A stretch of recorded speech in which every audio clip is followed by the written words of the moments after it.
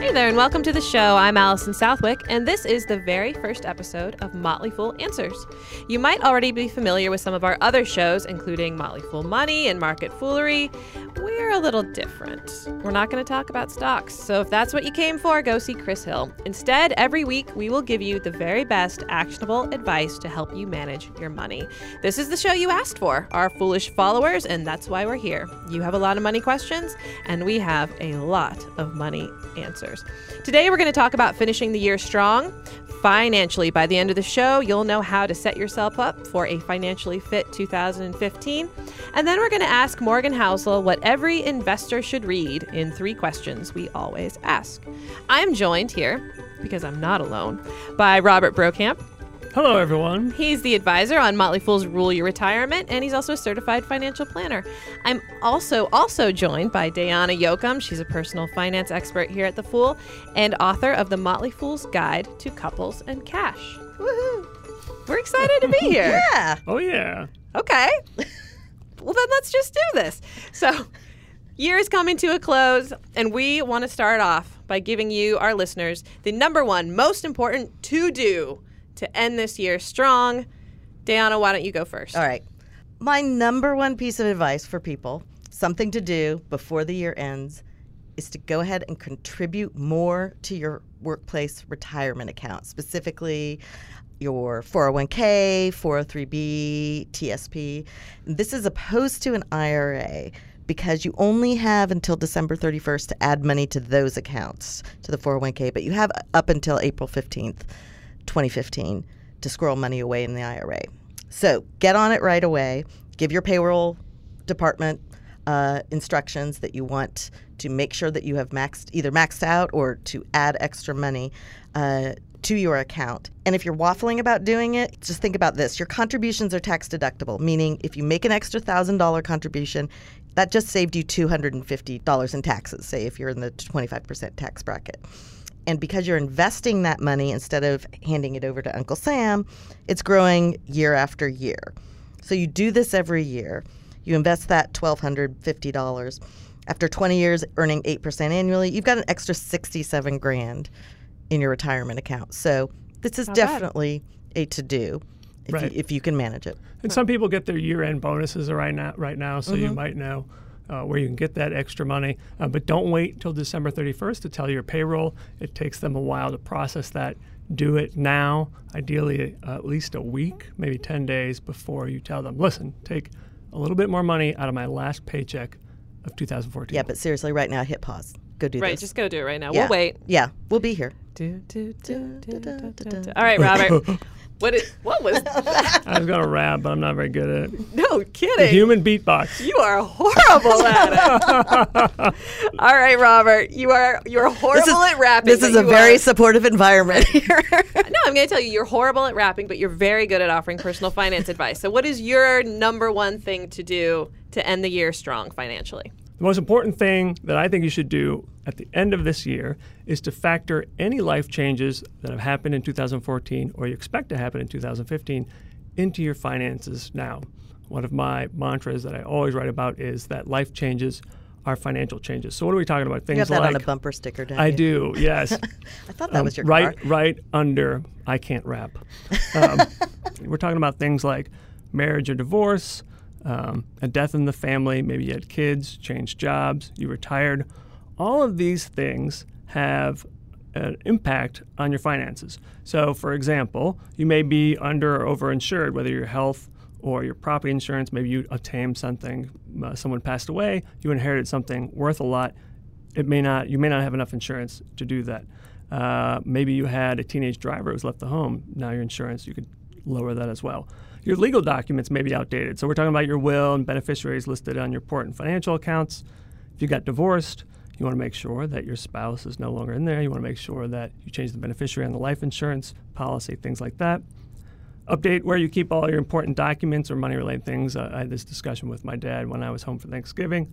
He moved recently, and he doesn't know where he put all his important documents. Some of it still might be in boxes, so you want to make sure you know that. And then finally, you want to review your tax withholding status as well as other factors. So All these things can often have an impact on your taxes.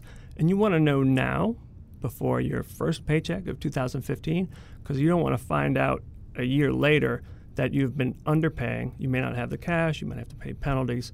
So you want to do that now. I can just picture our listeners sitting by the fire. Snow is falling outside. They have a cup of cocoa, and they're just kind of thinking about the year, thinking about the life ahead. Hey, honey, what's our insurance deductible? Right? Happy holidays. Pass the eggnog. No, the spiked one. All right, well, that's our most important to-dos, but there are actually a ton of things that you can do. So let's just blow through these really quickly, and this is a podcast, so you can hit pause if you need to catch up. But there's a lot of great advice out there, and we want to lay it on you, starting with Diana. One end-of-year thing you should do, make your charitable contributions for karma and lower taxes. Open or contribute a 529 college savings account. You get tax-free growth if that money is used for qualified higher education expenses. Another delightful task that you should possibly tackle right now is start doing your tax return. So you'll have an idea of how much you're going to get back or how much you're going to owe. And if you're going to owe a lot, start compiling that money, adjust your withholding now to avoid a big tax bill, and take any of those, Christmas quarters that you get in your stocking and put those aside so that you can cover your taxes. Another thing to do is evaluate your employee benefits. This is often time for open enrollment. You want to evaluate whether you have the right thing. To go back to the Incorporate Life events, you might need a different health insurance plan given what happened. So now's a good time to evaluate that. Speaking of employee benefits, if you have a flexible spending account, your company may require that you spend the money in there before December 31st. Some companies give you until March. The rules have changed as for what you can use that money for, so be sure and check out the restrictions there. Right, and actually now some companies allow you to roll over $500 from one year to the next. But if they allow that, you no longer have that grace period. So you definitely have to ask your HR department, what are the rules for your FSA? You're going to be getting to know your HR department really well. Us and your HR department are your best friends for 2015. All right, last one, Robert. I would say rebalance your portfolio. We've actually had a good stock market over the last several years. The low in 2009 was 666. Now it's over 2,000 for the S&P 500. So if you had decided way back then, well, I should have this much in cash, bonds, and stocks, it's totally out of whack now. So you want to go into 2015 with the amount of risk that's appropriate for you. Not only probably has your stock allocation grown, but you're several years older, which means you should be playing it safer. But you look great. Take a look at that. Oh, absolutely. You look great. That does it for the do's. Now it's time for one don't. And I want a don't that's maybe something that people do advise you to do, but don't. Maybe? Sounds good. I think we All can right. do it. Yeah. Okay. For this, I would say don't invest in mutual funds before the end of the year that are in a taxable account. And the reason why is that a lot of fund families save the bulk of their capital gains and dividend income payouts for the end of the year. They have to do it before December 31st. Shareholders are responsible for paying taxes on those distributions, regardless of how long they've been shareholders. So when you invest money, say when you're doing your rebalancing, when you invest money into that fund, you reap none of the rewards, but you have to pay taxes on them regardless. Right. You would think that, well, I'm getting some money at least. I'll pay taxes on that. But the value of the share price of the fund is adjusted downward. So let's say it's worth $10 a share, and they distribute 10%, it's going to drop to $9. Most people reinvest that stuff, goes back to $10. So the value of your investment has not changed, but now you have a bunch of taxes, even if you bought it 2 days before the record date when they make that distribution. All right, Robert, what's your don't? This is a little complicated, but a lot of people will talk about doing something called tax loss harvesting in your taxable accounts. What does that mean? Well, if you have any investments that are down below the price you paid for them, let's say you bought a stock at 100, it's now worth 80, you can sell that stock, and that $20 per share loss you can use on your tax return as a deduction, essentially. So you can use it to wipe out some of the gains or reduce your taxable income by $3,000 a year. If you have more losses, then you can carry it forward. Here's the problem with that. You're not allowed to buy back the same investment for 30 days. Then you can buy it back. But see, this is What you have done at that point is you have lowered your cost basis. Let's say it was at 100, down to 80, you buy it back at 80. You've lowered your cost basis now. So when you sell in the future, you're going to pay a higher capital gain.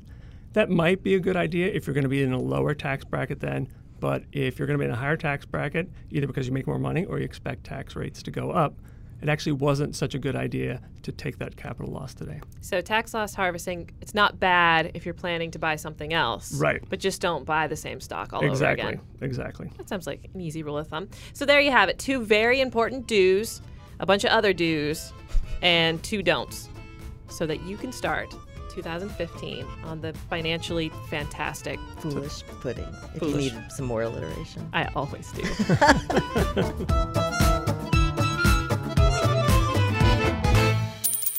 Morgan Housel is one of the most beloved writers on Fool.com, and as coworkers, we think he's pretty okay too. I sat down with Morgan for 3 questions we always ask.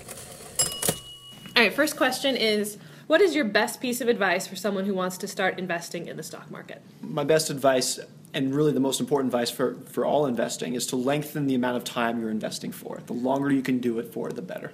What 3 things, printed or online or otherwise, should the novice investor read to improve their chances of success? You should be on Twitter. I think Twitter is the best communication device ever invented. You should follow probably 50 people in total, but 3 in particular. Josh Brown, the Reform Broker.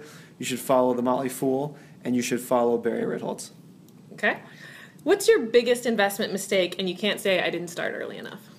When I started investing when I was young, I tried every technique that you could imagine, day trading and penny stocks and trading options, and you learn some mistakes the hard way. So there's really only one good way to invest. It's just long-term investing in good companies. That's the smartest way, but I tried them all.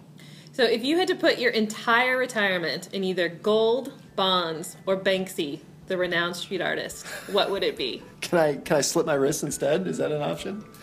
It would be bonds. I think that would be a dismal return, but that would be your best option in the end. Better than gold and Banksy. Well, gold's going to do nothing for you. Banksy's going to get arrested before long, so I'm sticking with bonds. And then his art will become even more That's probably a good point. Yeah. So maybe it's Banksy. That'll do it for today, folks. For Robert Brokamp and Diana Yoakum, I'm Allison Southwick. Fool on.